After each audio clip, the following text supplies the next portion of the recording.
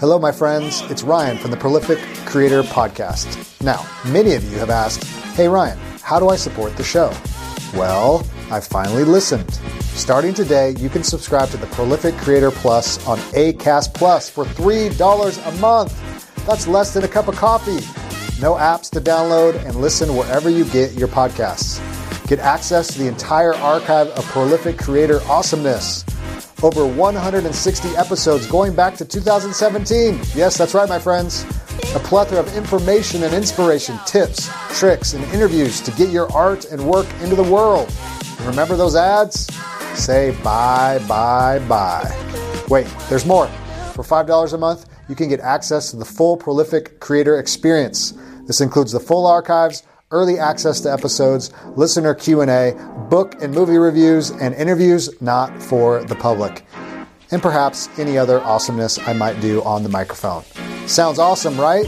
Yeah, it does, Ryan. If you want to listen for free, you'll notice the last 50 episodes or so will always be available wherever you listen to podcasts. Remember, by subscribing today, you don't have to download any new apps, and you can simply keep listening on the podcast platform you prefer. Cool. Okay. Cool. Thanks for your love and support in advance. Simply click on the link in the show notes or on my website, and it'll take you where you need to go. Now on to the show. The following podcast is an exclusive presentation of Project Entertainment Network. The Prolific Writer Podcast, episode number 53. Jovan Mackenzy stops by the show to drop some funky beats. Let's go. Welcome to the Prolific Writer Podcast, where speed's the name of the game. Follow an indie author and publisher and his guests as they share inspiration, tips, and advice on writing fast, writing often, and writing well, so you can do the same. Here's Ryan.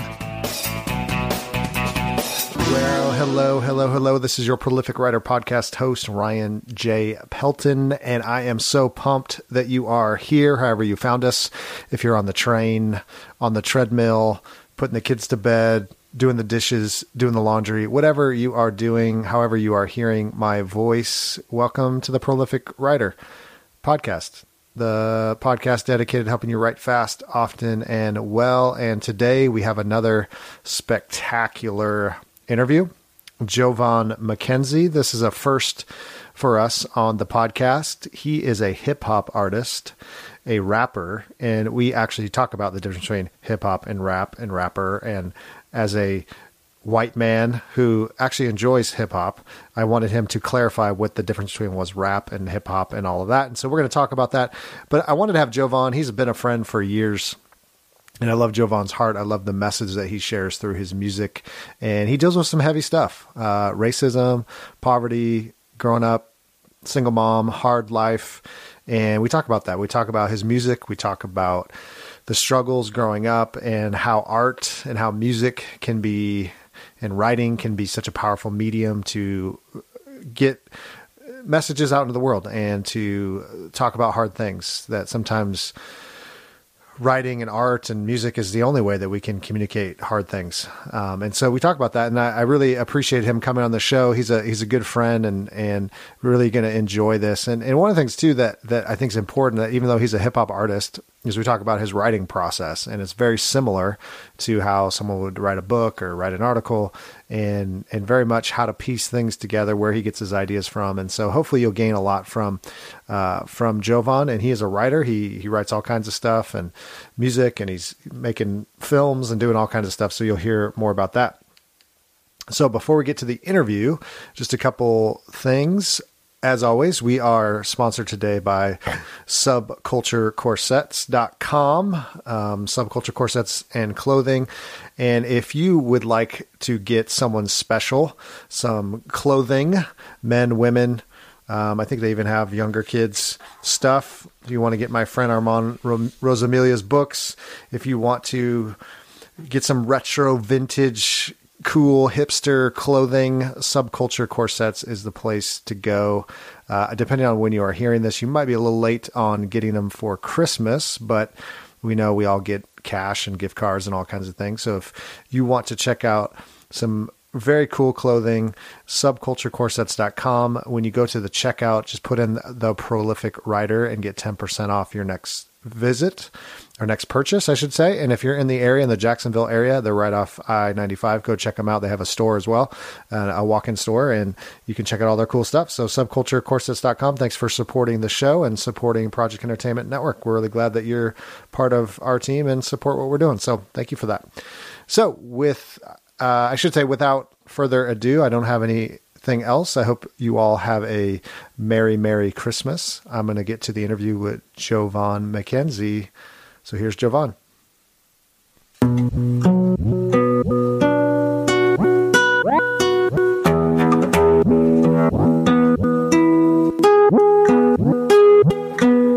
Never has the story of the old glory needed introduction or induction.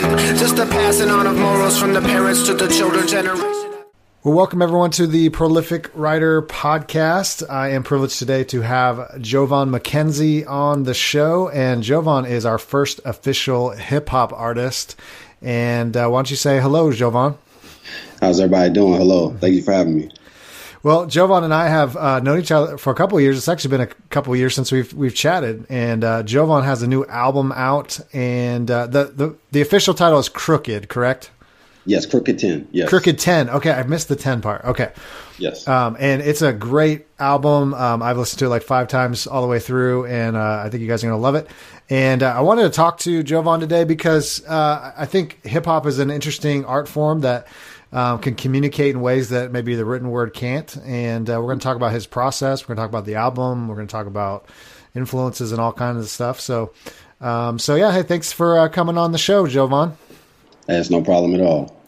Yeah, so let me ask you, just starting out, the album. Listened through it quite a few times. I really enjoyed it, and it's got some heavy themes, as you know, because you made it, and you talk about race, and you talk about police brutality, you talk about people dying, and hard upbringings and all that. And so let's talk a little bit kind of where the genesis of this particular album came from. Kind of where were you at? What were you thinking about? How did all these songs come together? Yeah, the genesis of the project, because the last album I did, All Hell, and that basically I was in a space to where I didn't know.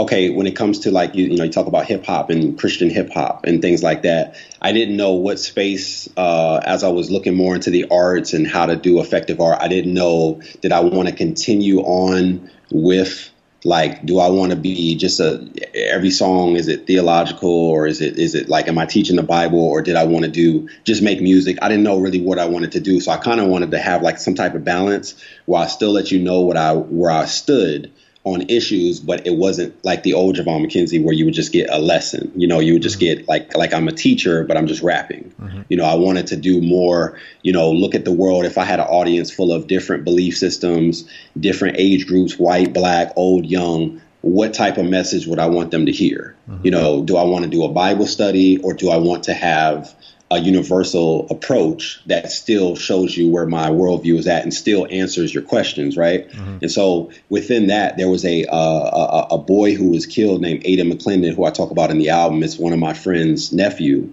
He was killed here in Jacksonville, Florida, at the age of, he wasn't even 2 years old, and he was killed in a drive-by. And they weren't trying to kill him; they were trying to kill his cousin. So anyway, that actually sparked the concept of this album. And so basically the album is called Crooked 10. And so there's many different, which we can kind of get later why I named it that. But just to kind of give you the concept of the album, Aiden McClendon, his death basically causes me to reflect on my own life. And me being 31 years old, I've lived 31 years. And so I've seen childhood. I was able to be 9 years old at Chuck E. Cheese or Discovery Zone, or, go to the movies. I was able to be 12 years old, starting my first day at middle school. I was able to go through high school and go to the Army, all these different things I was able that he will never see.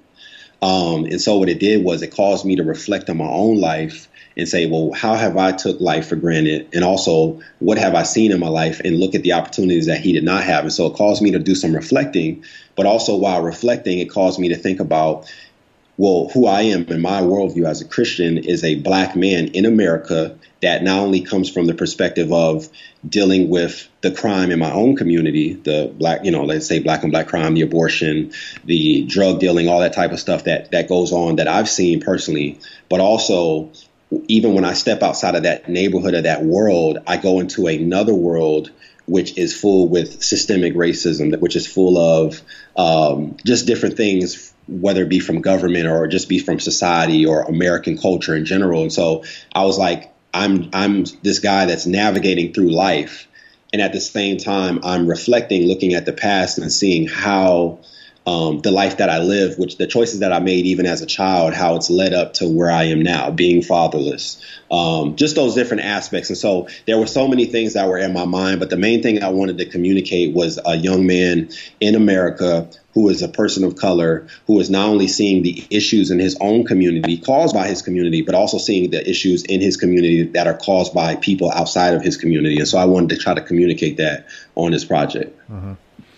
No, I think that comes through a lot. I think there's a song about your mother, and which is really, really beautiful.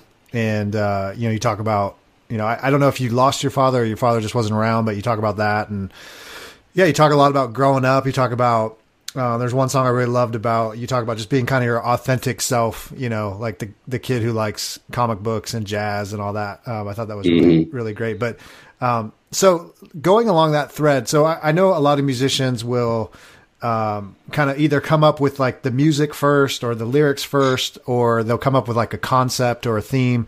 Like as you were putting this album together, were you thinking about that theme first and then kind of building the songs from there? Or did you have some kind of stuff already put together? Like how'd you kind of think? Cause that thread really does come through. Like you talked about reflecting on your life and, not taking life for granted and all that. Was that kind of like, okay, now I got the theme, now I'm just going to write some songs to this theme? Or talk a little bit about your process. Yeah, that's a good question. The actual theme came a little bit later. It came earlier on in the beginning, but not at the very beginning. What happened was I have a producer, Rico Gibson, shout out to him. He did all the production. So all the music you hear is stuff that he produced himself. We had a couple samples in there. So he did all the music. And so what happened was it started off it went from one song that we were going to do to an EP, which is basically usually a project which is between 5 and 7 songs, to a whole album, which is more than those 5 to 7 songs. And so I originally was like, hey, send me some beats. I knew he was working on some stuff. He was getting better in his craft. I was getting better in mine. And so I was just thinking of doing a song. We did the All Hell project together. And so I was like, well, maybe let's do another, before I even said let's do another album, I said, well, let's just do a song. And then when I heard the record and what I wrote to it, I was like, man, we need to at least put out 5 songs. You know what I'm saying? Because I heard some other beats that I liked and I was only supposed to pick one. So I ended up picking like all 5 or whatever. And then once I heard those 5, I was like, okay, we just need to just do a whole project. And so then once I began to hear the beats and I started to get more of the beats, I started to thinking of what would I say on this type of track? What does this make me think of? How does it make me feel? And then, thinking of the Aiden stuff in the past, because there were other young kids that got killed too. Tamir Rice at 12 years old was murdered by police. And so what I wanted to do was I could have easily used somebody like, Tamir Rice or somebody that was murdered by cops. But what I wanted to do was, before I even dealt with the government issues and the systemic issues, I wanted to deal with, the in-house stuff. So the stuff that goes on in my community. So with somebody like Aiden being killed and being so close to home for me, I wanted to deal with the black on black aspect, which is really, of course, when we talk about crime with whites, we don't say white on white, but they say that. So I'm just saying that just for political terms or whatever, to be politically correct, but black people committing violence against other black people. So I wanted to start there to show that I don't have I'm very fair-minded when it comes to talking about injustice, whether it be from a government official or whether it be from my next door neighbor. You know what I'm saying? So I wanted to communicate that this whole thing about Aiden, this is not me talking about a cop killing Aiden. This is me talking about another black person or another human being who's not a government official who killed this young man, this baby.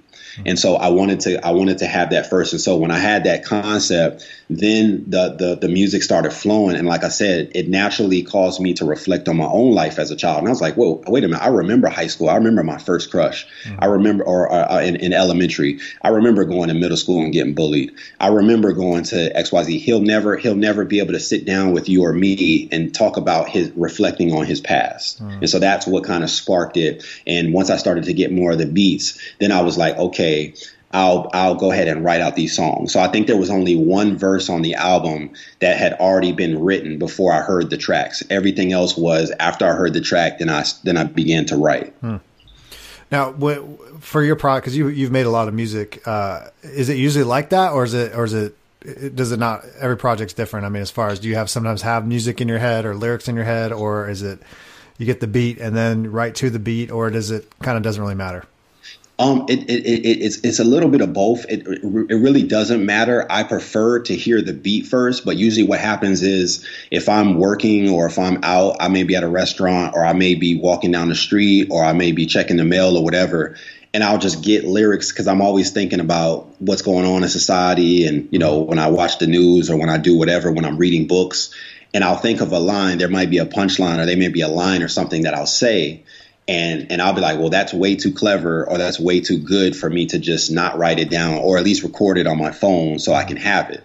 So I'll record little lines here and there and I'll say something about this or something about whatever, and something about my life. And then when I hear a beat and I kind of feel, you know, what I'm going to say on that beat, then I'll go back and see if I can find anything that fits. Any concepts or topics that fit with what this beat is making me feel like. If it's a type of beat that makes me want to reflect, is it something sad? Is it something that makes me want to vent on society or vent about whatever's going on, family issues or whatever? So I would go back on my phone and I would play record and just hear everything that I recorded up to that point and see if there's anything that fits. And if there's not, then I would just start from scratch. And maybe there is something where I would start from scratch, but then add maybe those lines or that concept into the song. So it's kind of a little bit of both, but it just really depends. I don't have like a particular format. I just, whenever I think of stuff, instead of just like waiting to write a whole song, I'll just kind of jot notes down, brainstorm, and then I'll come back later and kind of finish the song. No, I like that. I think with writing too, it's kind of the same thing that you get. Sometimes it's just an idea. It's just a line. It's a theme. It's, whatever. And then you just kind of put that down and then you worry about it later, and kind of build with that. And it may just get stuck in or may get lost. It may not, get cut out. Well, hey, before we get like further into like the process and kind of how you write and you do all that, let's talk a little about you, kind of where you came from. And because a lot of what I love about this album, and again, I never know, it's like writing. I never know if someone's telling it, an actual true story or if it's just, thematic or whatever. But there's a lot of like hard things. You talk about growing up without a father and not learning things that men are supposed to learn, as a kid without a dad, but also, celebrating your mom who, worked many jobs to kind of get you and your, it sounds like your brothers and sisters through school and through, life. And, so let's talk about that kind of where you grew up. Sounds like you moved around a little bit. But yeah, talk about, you don't have to talk about every year of your life, but where'd you kind of grow up? What were some of your influences? How'd you get into hip hop, all those kinds of things? Yeah. Okay. So I was born in, Berkeley, California, right outside of Oakland. And at the time, my mom and grandmother and everybody, we actually lived in Oakland, but the hospital was just a better choice. And so I was born in Berkeley, but we actually lived in Oakland for a few years. And so what happened was early on in life, I ended up moving around a lot. My father, my mom and him weren't married. He actually was murdered when I was, I want to say 2 or 3. Maybe 4 possibly, but 2 or 3. So I don't remember him at all. I just, I've seen pictures of him and whatnot like that. So I didn't have a father from a very young age. And so, I would have, I've had a stepdad before. For a couple of years, but I never really had like a stable father figure in my life. The closest that I had was my grandfather, which when he was around, it was great for me, but he wasn't always around because, he wasn't my dad, of course. So, but when we lived with him or lived close with him, he was some type of father figure. But other than that, I never had like a steady father figure in my life. And so we ended up moving a couple of places. I lived in Washington State. in kindergarten. And actually a funny story about that.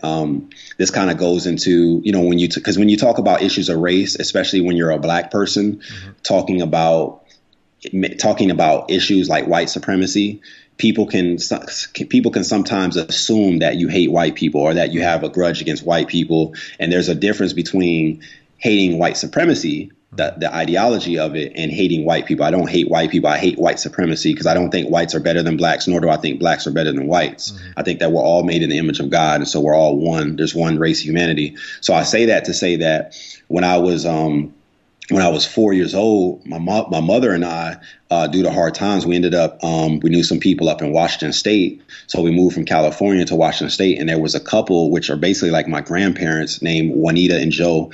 And they took us in, and they were white. And, so they took us in. We lived with them for, I think, like 2 or 3 years. And, to this day, I call them my grandparents. I don't say my white grandparents or, they're just my grandparents, they're outside of my, biological grandparents. So also when we left from there, we lived in Virginia, and there were hard financial times. And the only reason we even had certain Christmases and presents were because of white families that actually gave us money that would actually, be a blessing to my mom, because my mom had 4 kids. So, and she was working, multiple jobs and stuff, just trying to keep the lights on and keep us in the house. And, we had cable and stuff like that. But, there were a couple Christmases that we wouldn't even have had, or even clothes or toys that we wouldn't have had if it weren't for white people. You know what I'm saying? So I never want to for people to get confused and think that, with my upbringing, I was just around a bunch of Black people, which I was, but I was also around other cultures as well. But a lot of my earlier life, I would not have had if it weren't for people that were white. You know what I'm saying? So I wanted to make that clear. So also, as my upbringing, as I was getting older, when I got to middle school, there was a white lady named Elizabeth. She was actually a Catholic. And at the time, I didn't appreciate her because I was just a knucklehead. I was probably in like 6th grade.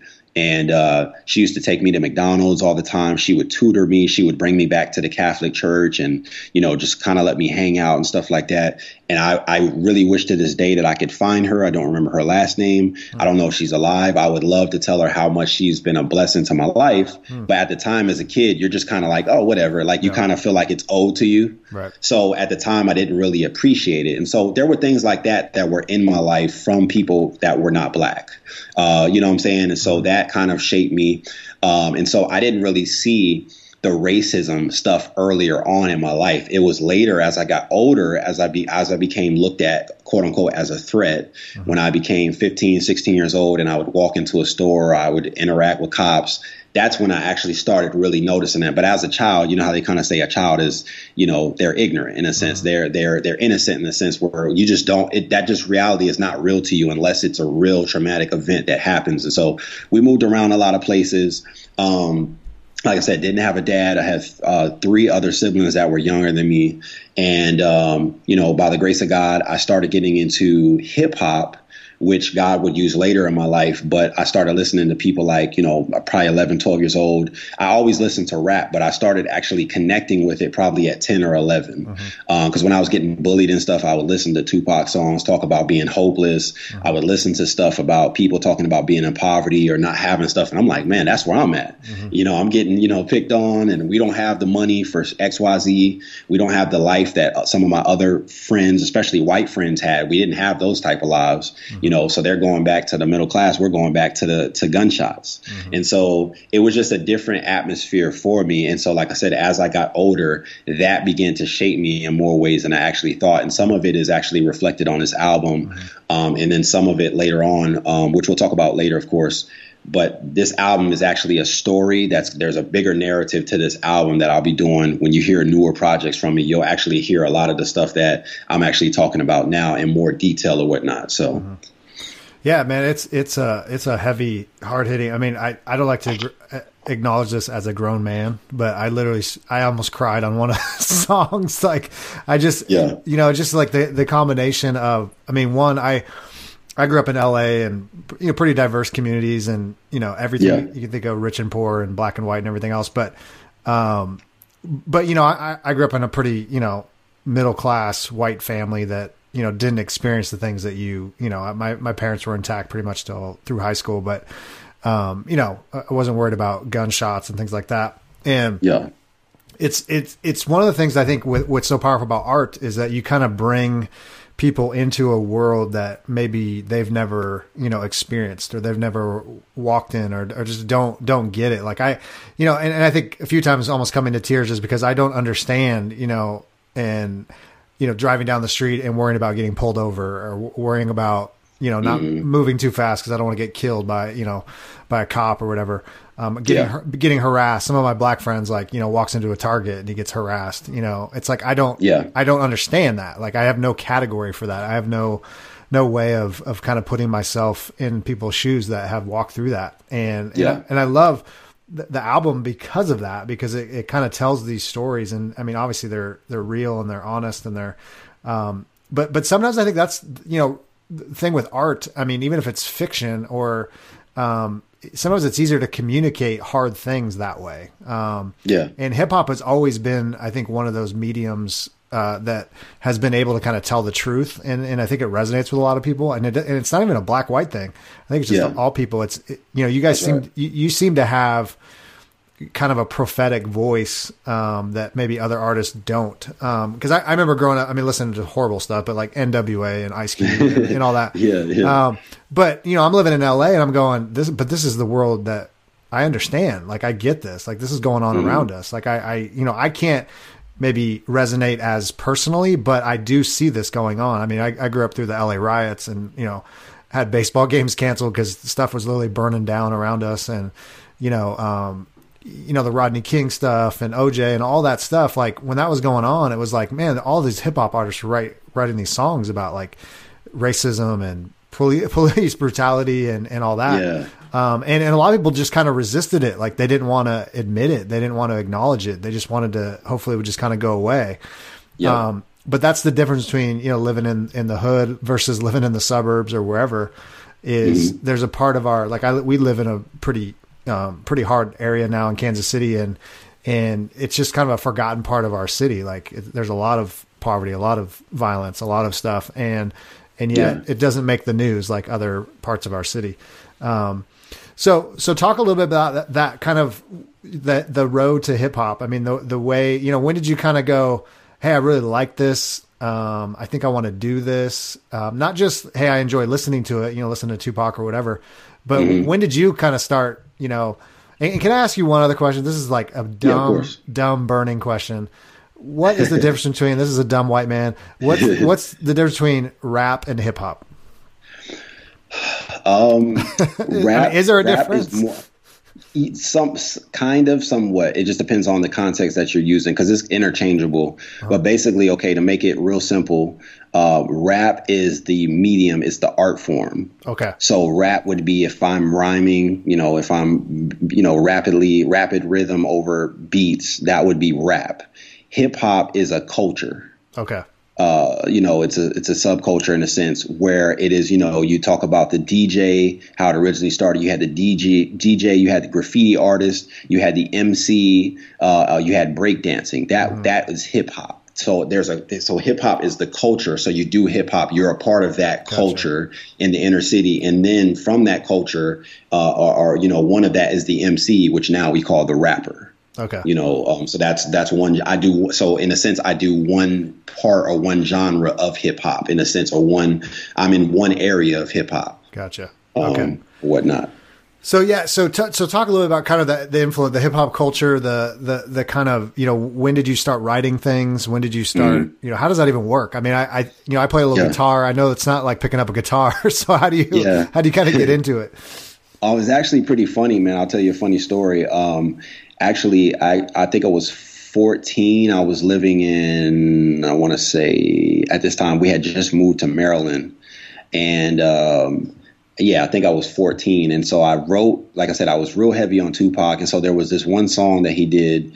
And I literally wrote a song just like the exact same way he said it, except I changed the words. So everything sounded exactly like him, but I just switched out his words with my own words and, made them rhyme and stuff like that. So that was one of the first things I wrote. And I was doing poetry every now and then at school, but it wasn't nothing where I was like, hey, I could be serious at this. It's just something that I liked hearing and doing. And so what happened was when I was in 9th grade, in Maryland, I went to this high school called Potomac High School. And, like I said, I was real big into hip hop. I started to notice that I had a talent for beatboxing, which basically is, doing a beat with your mouth, or beating on a trash can, beating on the lunch table, doing a beat with my mouth. I would do those simultaneously. So I would have the beat with my mouth, and then I would have my hands doing a beat like a drum pattern.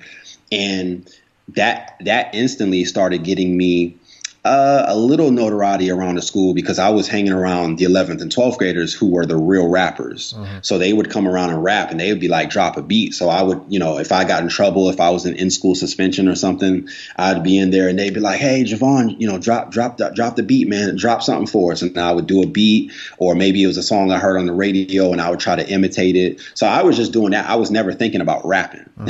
I was doing that. And so what happened that next year, I ended up moving and somehow ended up in Jacksonville, Florida.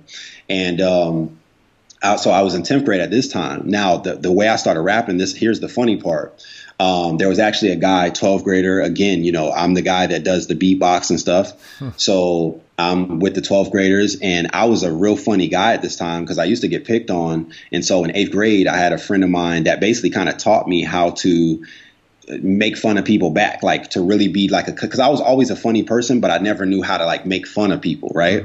And so he kind of gave me that edge. And so now I go to high school with that edge, so if you make fun of me, I know how to clap back and make fun of you. So basically there was a 12th grader, and we were cool. We were I won't say we were friends, but we were cordial. We didn't have an issue with each other. So one day me and him are making fun of each other. So he decides instead of throwing another joke, he's going to rap about me. Right. So when he rapped about me, somebody did the beat or whatever, and everybody, like almost the whole cafeteria, started busting out, like all the people. It felt like it was probably maybe like 30 people that heard it. Right. So everybody's laughing at me, and I'm thinking in my head, I'm laughing too, because I'm like, man, that's not even fair, because I don't rap. How am I supposed to respond? Like if I joke and you joke, but now you're rapping, I don't rap. So what am I supposed to do? So when I went home that night, it was really bothering me. I'm like, man, this guy really tried me. I can't believe he. So what I did was I grabbed a paper. I don't remember what beat it was, but I just started thinking of a song that I liked. And I said, okay, I'm just going to take all my jokes.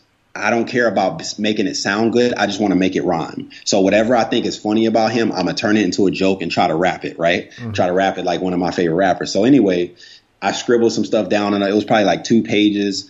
I went to school and I was like, hey, remember you did that rap on me? Check this out. And I told the people around me. So I just started rapping it. And immediately people started busting out laughing. They was like, oh, my goodness, I can't believe, he clowned you, stuff like that. Right. So one of my buddies, who was a really good rapper, who was a year older than me, named Terrell, he was like, man, you should rap for real, man. You killed this dude. And I was like, nah, man, I'm not no rapper, man. I was just trying to get him back. I don't care about rapping. Right. And so I think it was maybe a few weeks later, what he told me was kind of in my head, like, maybe you should do it for real. And this stuff was mad corny, but it was so funny, it didn't matter. So I was like, you know what, maybe I should try. I started maybe writing for a week. And after that, I was just obsessed with it. And so in 11th grade, because this was towards the end of 10th grade. And so in 11th grade, I literally tuned out mostly all my teachers. I was writing every class, chemistry. I can't remember anything I was taught in chemistry. I basically failed those classes. I had to make them up online to graduate on time for 12th grade. Every class we had 6 periods. So at the end of the day, I would have 6 songs, or at least 6 verses. I would come back, I would be up all night. And so rap literally became my life once I learned how to do that, especially because at the time, because I had younger siblings, I had duties to watch them. So I couldn't really participate in sports like I liked. So I basically kind of took the rap kind of replaced the sports. So instead of shooting a million jump shots, working on my game, I was writing all the time, and I was filling up notebooks, composition notebooks, and I just began to write and just fell in love with the art of writing. That's really cool. So you've been doing it a long time. You said you're 31. I mean, this was like, sophomore or junior year of high school. You've been writing. Now, was there a time, I mean, have you been creating since then, or were there lapses? I know you talked about the Army, you talked about, moving around a little bit. Was there a time where you just kind of said, nah, this isn't really worth pursuing anymore? Or have you kind of been doing it the whole time? Yeah. There was a few times. Like I said, when I was in the Army, I wasn't really doing it. I would freestyle here and there, joke with my buddies. But there was a time, because when I was in the Army, I was really struggling spiritually. I was dealing with the fact that, I wanted to know more about God and who God was. But at the same time, I was living the life I was living. So there was kind of like this internal struggle that I had. Mm-hmm. And so with that, there were many breaks within that. So within the years that I was in the Army, I was only in for a couple because I was a knucklehead. Mm-hmm. So within those couple of years, I wasn't really doing it as much. And then when I finally did decide to start really doing it again, I was more going into becoming a Christian. Mm-hmm. And stuff like that. And these one guys, they pulled me back because they decided to wait till I was a Christian to kind of talk bad about me. Mm-hmm. And so I kind of had to let them know that I was still that guy. I was still that rapper guy. Like, hey, if you want to go there. So that was pretty funny looking back. But so I took breaks. And then even now, before this album, like I said, I hadn't done an album in 3 years. I wasn't really working on music like that. I did a project earlier with some brothers, and I think it was in January or February that it came out, and I contributed some stuff to them. But in general, I wasn't really even thinking about rap, even doing rap like that. Mm-hmm. I was more so working on my craft, if anything. Mm-hmm. I was just studying art, studying film, because if you really listen to this album, I didn't really approach it like a rapper, even though of course all you hear is rap. But I really tried to do it. I tried to approach it like a film director. Mm-hmm. Or a television producer. I tried to have like these stories that were intertwined, mm-hmm. And I tried to make the track list in such a way where if you really listen to it, you can really follow what's going on and where I'm getting at, mm-hmm. and stuff like that. So I approached this album different than I did any other albums. But yeah, there were a couple years in between where I kind of was like, I don't really know if I want to do this. And then when I became a Christian, it's almost like I had to learn to write again, because everything previously was so much about pride. And it was so much about, crushing my opponent, mm-hmm. and letting people know in the room that I was the best. So when I became a Christian, it's almost like I lost it's almost like I lost my talent. Because it was driven so much of a pride. It was almost like, for my conscience, it's almost like I had to reinvent myself. Mm-hmm. I had to kind of like relearn. So it's like the steps that I was doing in 10th, 11th grade, it almost felt like I was there again. Mm-hmm. And so I kind of had to like work my way back up, find a new style and find a new me, and then just find that balance. And so that's really how it developed. Mm-hmm. No, I hear that coming through. I think you talked about earlier about hip hop culture and, kind of what comes along with that. And I hear that thread a little bit through your album. It's the money, the women, and I mean, you kind of tongue in cheek talk about that, not knowing how to use our money, and like, mm-hmm. just being stupid and not knowing how to budget, not having a man in our life to kind of teach us how to do these things. And you talked even, mm-hmm. a little bit about entrepreneurship and, what that means, and putting money away and all that kind of stuff. And so talk a little bit about that, kind of the transition. I guess two thoughts that come to my mind is, becoming a Christian. Obviously some of your earlier work was very, overtly Christian. I mean, even the title track, the names of the albums and things, where you said earlier, you're trying to kind of bridge the gap and saying, hey, I still have, obviously my worldview comes through, but maybe it's spanning kind of a different audience as well. What's been the evolution for you, like your process? I mean, how do you think about that? I mean, are you very conscious about that? Or are you just saying, I'm just going to write, I'm just going to make music that's just good music. I'm not worrying so much about, is Jesus in every other line or whatever. I want it to sound good. You talked about, thinking like a director. And that really does come through. Actually, I noticed that how you kind of started. I love how you kind of open the album with, is it Shai Lin who kind of introduced, yeah.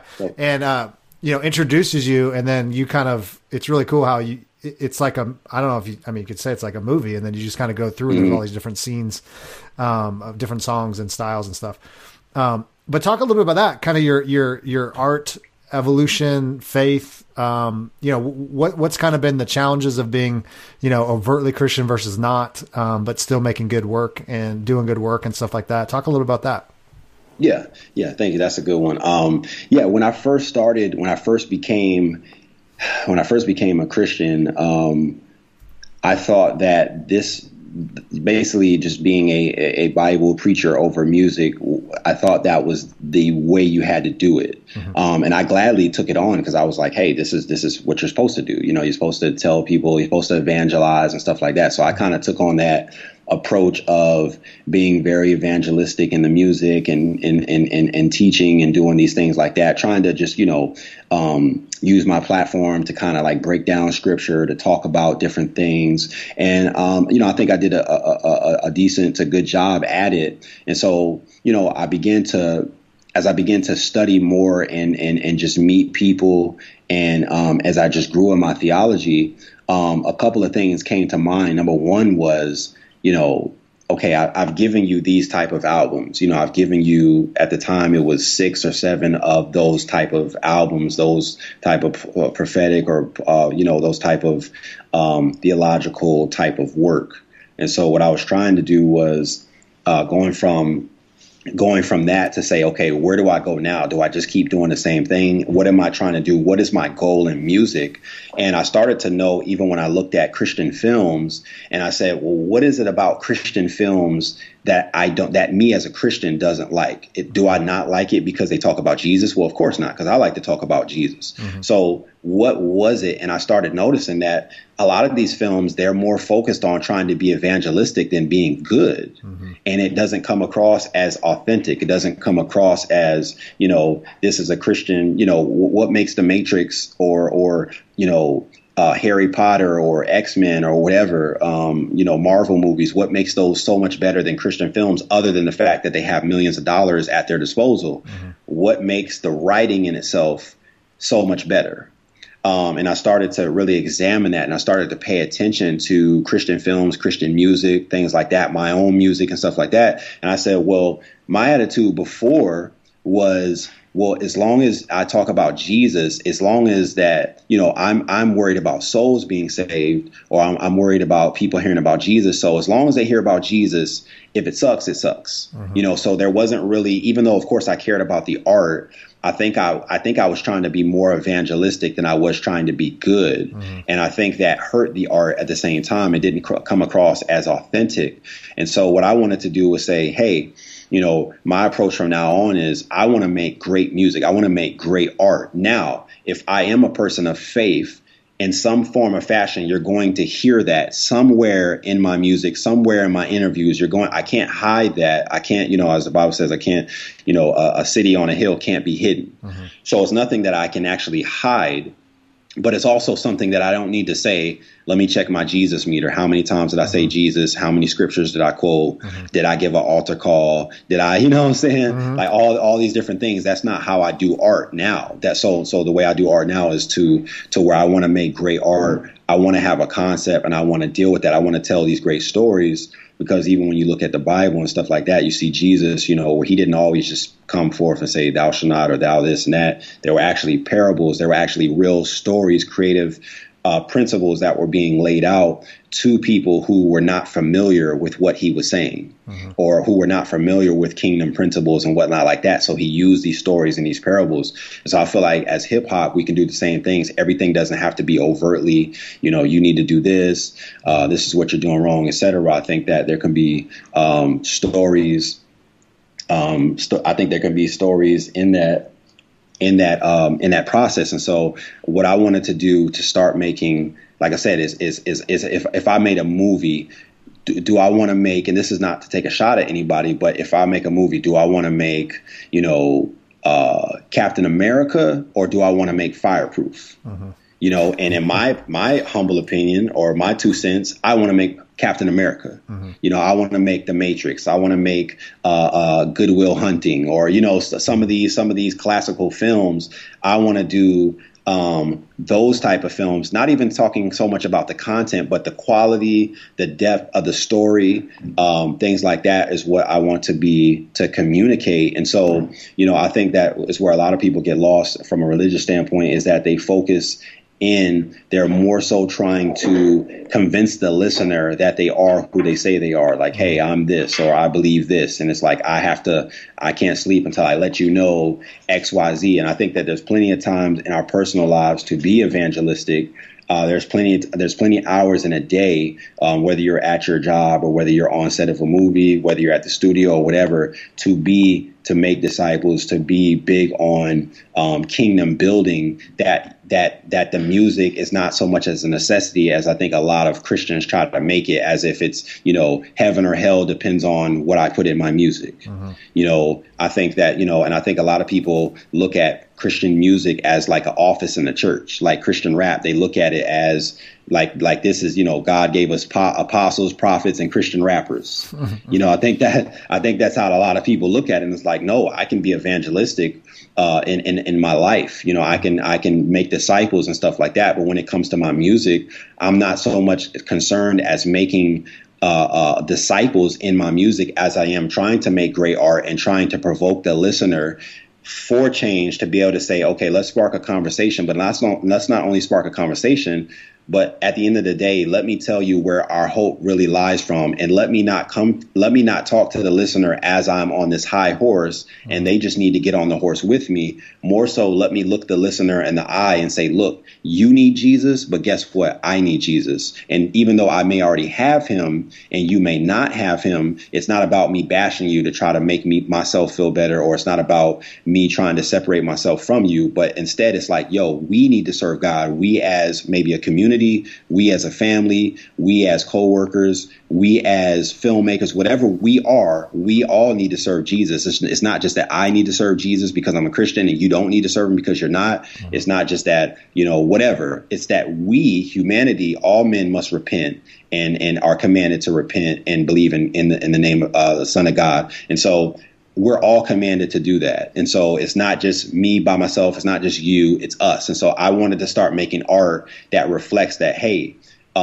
we're in this. And so that's why even you hear on the album, I use a lot of my life to say like, hey, let me use my personal life as a testimony of just what I've seen and to relate to people in a way to where it says, yes, I'm a human being. But I enjoy jazz. I'm a Christian, but I enjoy comics. I'm not looking for Christian comics. I'm looking for comics. I'm looking for great I'm not looking for a Christian jazz. I'm looking for great jazz. So things like that to let people know, look, I am human. I do enjoy wine. I do enjoy cigars occasionally. I do enjoy certain things in life. I'm not this robot that just fell in love with Jesus and all I do is read the Bible. Like I do watch Netflix, I do watch Hulu and things like that. And so I wanted to start making music that, like I said, if I'm doing a show and there's 100 people there or 1,000 people there, and they say you have Buddhists in the audience, you have Hindus, you have atheists, you have Christians, you have Mormons, you have whatever you have in that audience, old, white, black, young, rich, poor. What type of music do you want to communicate to the listener? Because there's so many people listening. What do I want them to gain from that? And I'm like, okay, well, if I had an audience, this is the type of album, Crooked 10, and the albums that I do after that, these are the albums that I would want them to hear. And at the end of the day, you know that where I stand as far as religion, politics, stuff like that.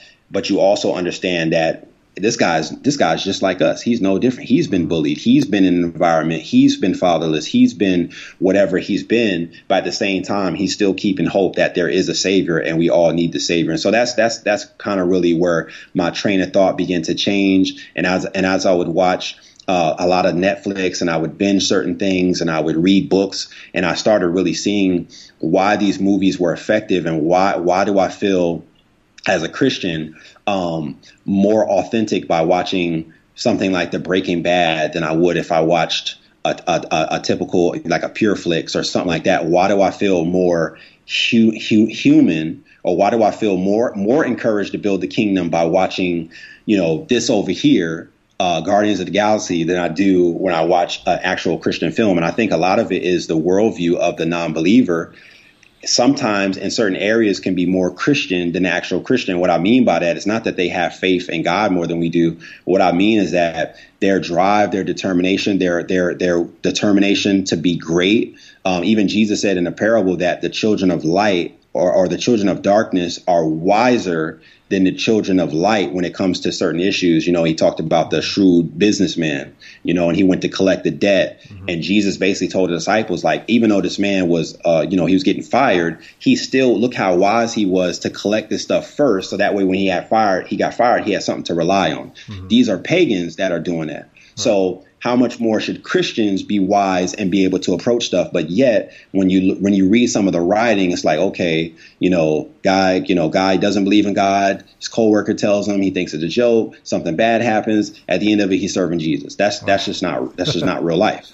It's like whoa, But you watch a Boys in the Hood film that takes place in Los Angeles, and you're like, that is real life. Mm-hmm. Mm-hmm. That is not for everybody, but that is a reality in certain people's lives, in a lot of people's lives. And so those are the things that I just really started noticing. And I said, okay, I want to stay true. I don't want to veer so far to the right that people never know what I'm talking about. Mm-hmm. And they never know at the end of the day where I stand. And they never know that the answer is Yahshua, that it is Christ. Mm-hmm. But I also don't want to stay so far to where I used to be, to where that's all to where I'm just trying to glue it in your head that Jesus is Lord. It's like, no, he's Lord. I don't have to defend him. I don't have to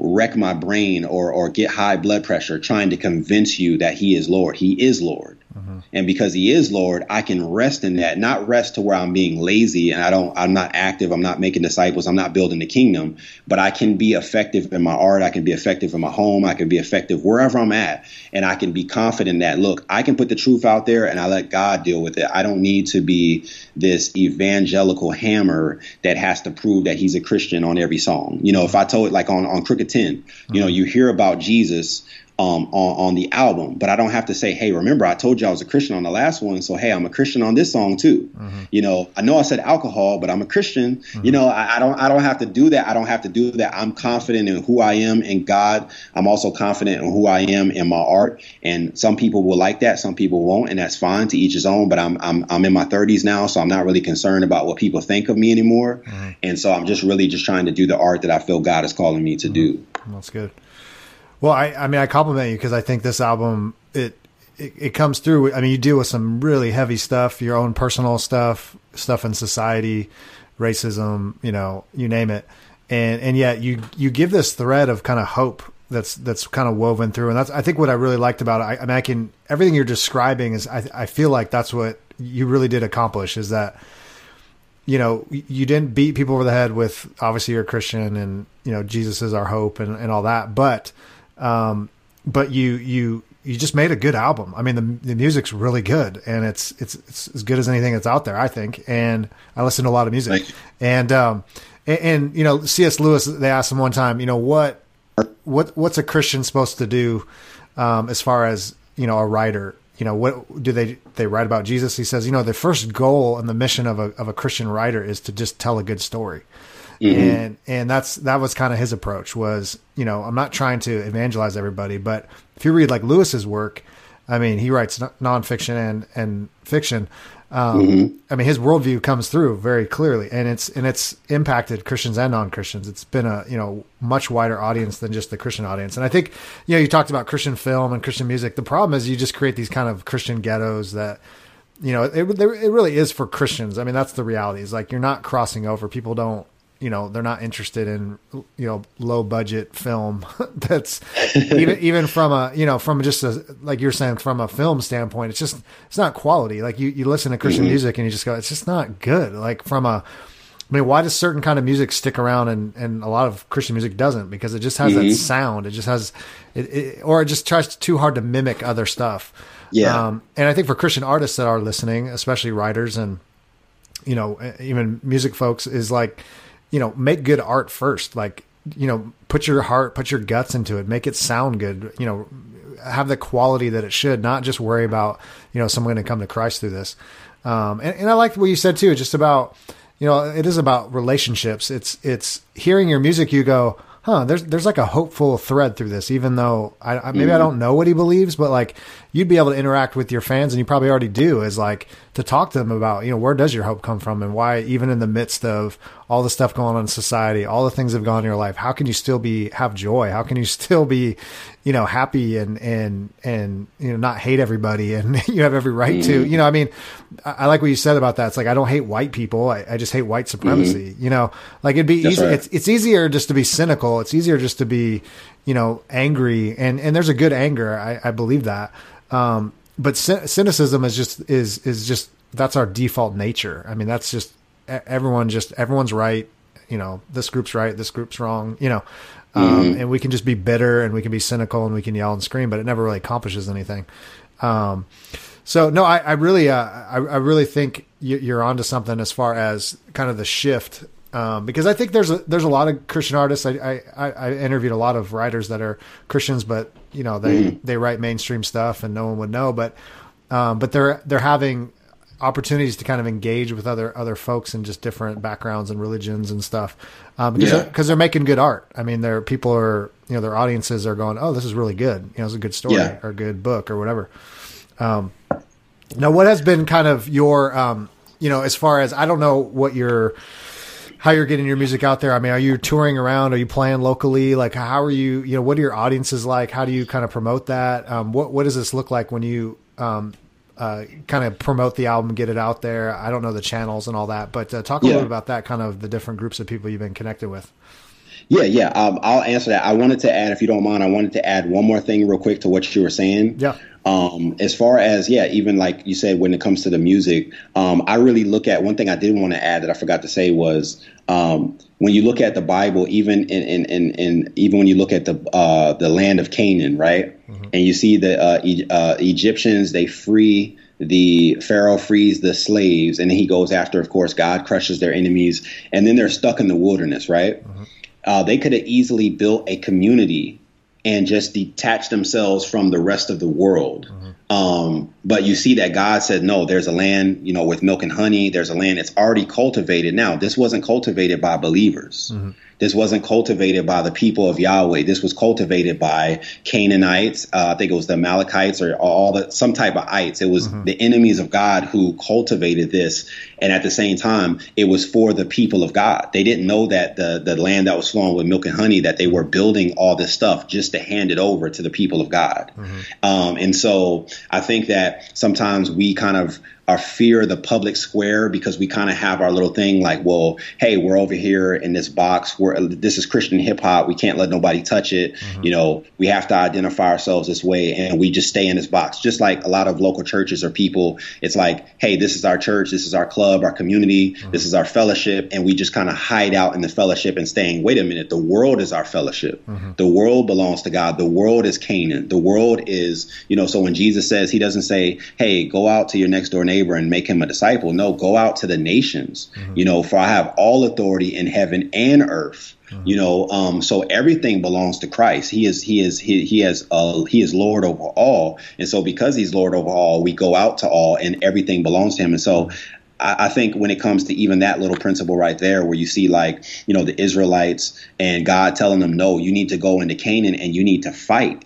You know, there's going to be lives lost. There's going to be battles, you know, stuff like that. But he could have also easily just defeated all their enemies and just gave them the land. But he said, you need to work for it. And I think the same thing when it comes to the arts, you know, when it comes to us going out and being faithful and making, like you said, with C.S. Lewis, you know, what does a Christian writer do? You know, write a good story, right? And so we need to go out into the world and because we have the greatest story ever that ever happened, and we have the greatest stories ever. And so if somebody who's not a believer is making these great stories, what does that say? That's to our shame, you know, and so we can do better in that area. So I just feel like the world is ours. You know, the meek shall inherit the earth. The world belongs to us. And so because it does, you know, I don't have to limit myself to Christian hip hop. I'm not going to deny who my creator is, but I don't have to limit myself to Christian rap or gospel rap or anything like that. Why? Because I'm a rapper, period, because all of it belongs to God. So whatever platform, if I'm at the Grammys, if I'm at the Emmys doing TV shows, if I'm at the Oscars because of movies, whatever I am, the truth still is the same, that Christ owns it all. You know, and so that's, I think, the mindset we need to have, not have this kind of like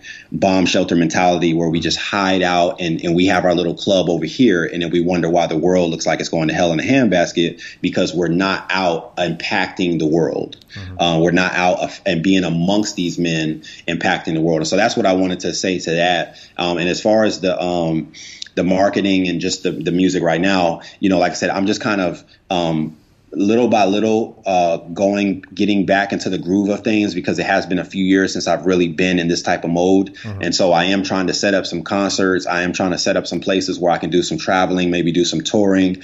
Definitely at the beginning of the year, I'm getting some I should have some physical copies by the end of this year. And so really just trying to do a lot of marketing online, a lot of marketing face to face in person with people, getting people opportunity to hear the music. We have a 4K, a camera that shoots in 4K. And so we're going to be shooting a lot of videos. We've already got some on our video page and just things like that, man, just really word of mouth and just really trying to get it out there. And then I'm also already kind of brainstorming for the next album and stuff like that. So I'm really just trying to, like I said, continue to tell great stories, be faithful to my worldview. I don't want to contradict my worldview. I want to be faithful to that, but I also am free to, you know, hey, I may not put out something. I may not say Jesus, you know, or I may not, you know, but then again, I may, because on this album I did. So, but I have the freedom to do it and I have the freedom not to do it and still know that I'm being faithful to the cause. Versus before, I was kind of like limited to where I felt like if I don't do this, I'm compromising, or you know, I'm not being Christian or whatever like that. And so, you know, I'm just free to be able to do that. So yeah, but earlier in the year and throughout 2018, you're definitely going to hear a lot more about this project. That's great. So let me ask you this. So I've been curious just from your angle, because I have mostly writers, I mean, that write books. And obviously I would call you as a hip hop artist a writer too, because you're, you know, creating tons of content and writing songs, and it's a different process. But I think, you know, this new, you know, would you call yourself like an indie hip hop artist? I mean, you don't have a big label behind you, and obviously you got to kind of hustle and, you know, and, but would you say, you know, this podcast is called The Prolific Writer, and it's because I really believe that, like, in our day and age with no gatekeepers, is you really have to be prolific, is, you know, you have to create a lot of content. You can't just be, you know, my one album, my one book, you know, my one blog post, and then I'm going to be famous and everyone's going to know my name. It's more, hey, you got to consistently, you know, build stuff, make stuff. That's right. What would you say is, I mean, one, would you agree with that? And kind of what does that process look like for you? Because obviously you're, you know, working on your next album. You know, how do you do that without sacrificing quality? I mean, I think that's what everybody worries about. Well, you're just going to have junk, but it's like, you know, a lot of times you don't know what's going to hit and what's not going to hit. I mean, if you write a song in 5 minutes versus 5, you know, years, does anyone know the difference? Sometimes you don't, you know? Right. So talk a little bit about that, kind of just what's your plans, what's your goals to get more, you know, content out there, more music out there, more video, you know, all that. Okay. Yeah. Also to let the people know, I haven't done it lately, but I do also write a lot of blogs. I used to write for a magazine out of Atlanta called Rep the King. So I wrote blogs on social issues and dealing with some of the things that I'm even talking about on my album, whether it be racism, taxation, the prison system, whatever it may be. So I do that as well. So I don't just write actual music. So I'm able to write stories. I'm able to write, and I also have some friends. I have one friend who's actually a writer. He does screenplays and what like that. So I also learned some stuff from him as well too. Cool. So I try to stay around the film guys because it helps me as an artist, and I think I help them as well. And so, but yeah, when it comes to I lost my train of thought. What was the being prolific? I mean, getting a lot of content out there, writing a lot. That's right. Yeah, being prolific. You definitely have to have multiple content. I think there's times when I'm writing when I write something good, I'm like, I don't know if I can keep this up. Because it's like, man, this is good. How can I top that? Because I'm very critical of myself. Even this album, I'm already thinking like, man, I can top it. I listen to it, and 1 minute I listen to it, and I love it. The next minute I hate it. I'm like, it could be so much better, stuff like that. But I'm like, hey, it's great. It's a milestone. It's a stepping stone. It's a mark of where I'm at that time, and so I can use that. And then, okay, the aim for the next one is to be better than that when I'm competing against myself. And so I think being prolific, like you said, putting out multiple content, it's just like when you watch an athlete, you watch a quarterback. Nobody says, well, even if you have a record-breaking year as a quarterback in your rookie season, you're not going to the Hall of Fame off that 1 year. You have to being a legend or being great. It takes consistency. It takes multiple years for somebody to look and say that person is great. You had one great year. You may have one great album, but are you a great artist? You look at somebody like Michael Jackson, somebody like Prince, somebody like Stevie Wonder. They've been consistent for years, to be able to look and say, okay, this is a legend. Frank Sinatra is a legend. These type of people, they've put out song after song after song. And so I think with writing, whether it be books, comics, music, whatever, that there has to be, like you said, multiple content and just always challenging yourself.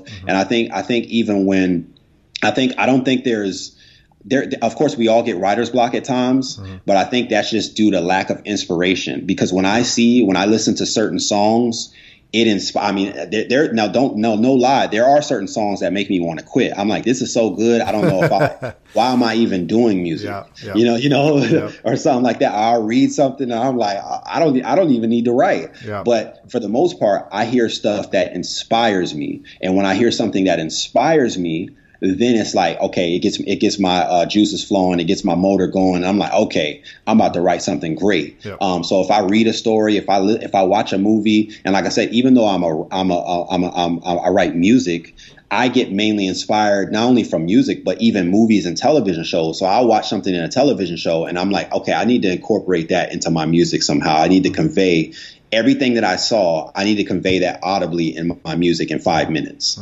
or across a whole album. And so that's really what keeps me going. And I think to be prolific, to be a great writer. And I think, a lot of times we forget that the Bible is a book of art.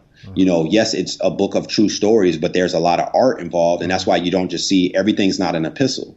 You have, you have genealogies, you have poetic parts, you have songs, you have you have all different type of stuff in the Bible. It's not just a one story. It's not just a book of parables. You have a little bit of everything in the Bible. And so I think sometimes we forget that ultimately the greatest artist ever is God himself. And he could have given us the Bible just like, think about even his creation. He could have made everything the same color. Everything could be blue or everything could be red, tomatoes red, bananas red. He didn't give us colors because, he had to. He did that because he's artistic. He could have everything could have smelled like, chicken. But there's a reason when you come home and your wife or whoever is cooking, apple pie, you could smell the apples from the garage. There's a reason why he gives us these senses, these smells and these different colors, this variety of things, because he's an artist and he doesn't make stuff bland. He doesn't just give us, there's a reason why there's seasoning on food.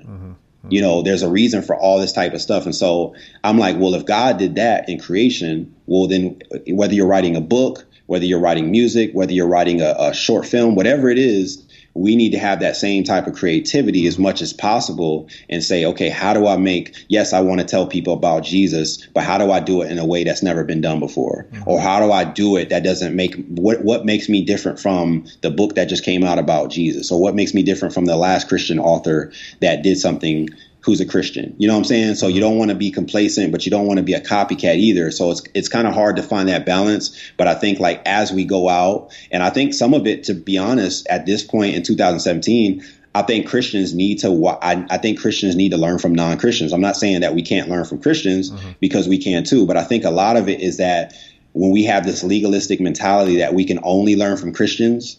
Some of the greatest business people I know are people who are not Christians. I'm just being honest. Right. When I think about finances, I don't automatically run to Christians because a lot of them don't know what they're talking about. I go to people who are not Christians but use Christian principles. Right. And it's almost like the Christians, we use pagan principles. So it's funny how kind of the shoe, when things are reversed. But yeah, that's just my advice on that. I think that we should be just like when Paul, when he went to in Acts 17, he already knew about the culture he was in. He didn't say, well, let me go read a few books. I see y'all got this unknown God. Let me go study about how y'all think and how your culture is. He says, no, some of your own poets have even said we are his offspring. So obviously he was immersed in their culture enough to know how to quote their people. And so I feel like if we're in this culture and we don't know our quote unquote opponents or people who disagree like us, that maybe our friends, family, coworkers or whatever, if we don't know how they think and why they think it, then I think a lot of that is shown up in our art. And then when they listen to it or they read it, we can easily get this persecution complex and say, well, they just don't like me because I'm a Christian. They just don't like me because I'm a child of God or something like that, when really they just don't like you because you may not be good. And so that's something I had to face too. I can't just blame Jesus because people don't like me. Yeah, it may be Jesus sometimes, but also maybe it's just not good. It just doesn't come across as realistic. And once you accept that, I think that's when you can become great. Yeah. Yeah. I mean, you said a lot of big ideas there. One thing is you talked about, God being an artist and creative and if we're made in God's image, then that means by nature, we're creative. You don't have to tell a kid, make stuff or think up stories or use your imagination. It's just built into us. And I think, I don't know where it happens. I talk about this a lot on the show and with other people is, this idea of creativity.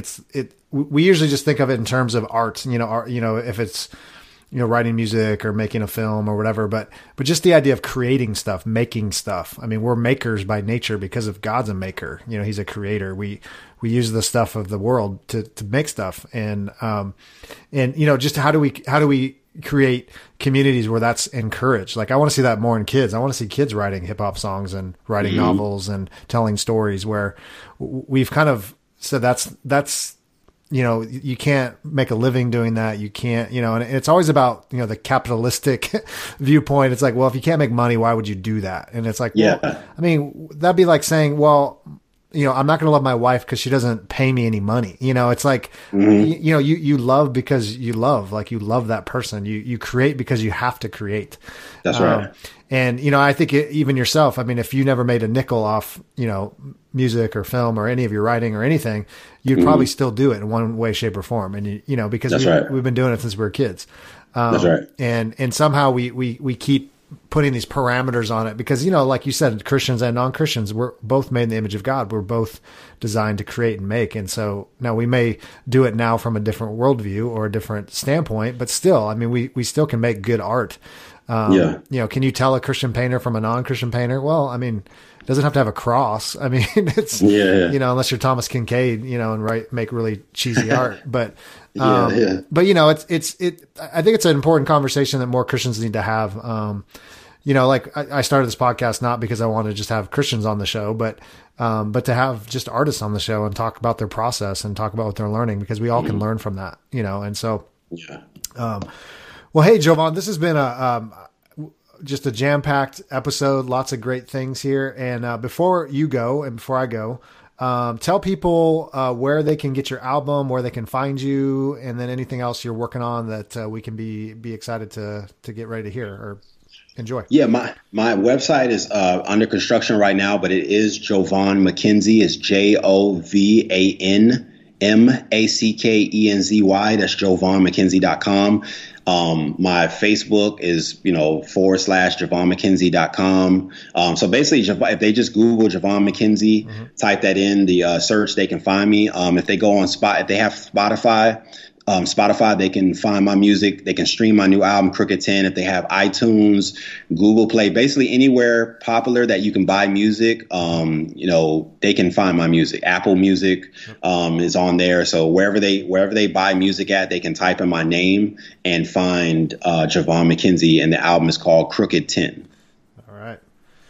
And go out and get it. It's really good. You're going to really enjoy it. I've listened to it a million times now. I continue to listen to it. So thank you, Jovan, for coming on the show. And all the best, brother. Hey, thank you for having me, brother. God bless. Well, there you have it. Prolific Writer Nation, Jovan Mackenzy. Thank you, Jovan Mackenzy, for coming on the show. Go check out his new album. It is amazing. It's all over the place, iTunes, Spotify, wherever music is sold. Jovan Mackenzy. You're going to hear his name around, trust me. Powerful message, good guy. And just appreciate his sharing the hard things of life and where his art comes from and his process. And I know there are things that you can draw from that as well. And I loved how sometimes, we think about process. Sometimes our ideas just come from different places. We don't know if we start with an idea and build from there, or we start with a premise, or, in his case, we start with music and then lyrics, or lyrics and music. And sometimes it doesn't go that way. So thanks, Jovan, for stopping by the show. This is Ryan J. Pelton, the Prolific Writer. Hey, I hope you have a great Christmas if you are listening to this before Christmas, and a good holiday. Get some rest, and also get those words on the page, and I'll talk to you real soon.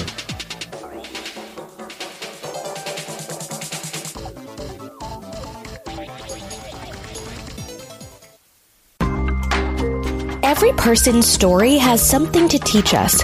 How others view life, how obstacles are overcome, how joy is felt, how fears are faced, how love is expressed. The Matters of Faith podcast explores individual stories of people's lives and how faith plays a part. It may not be your story, but it may help shape yours. The Matters of Faith podcast with Jay Wilburn is on Project Entertainment Network. This has been an exclusive presentation of the Project Entertainment Network.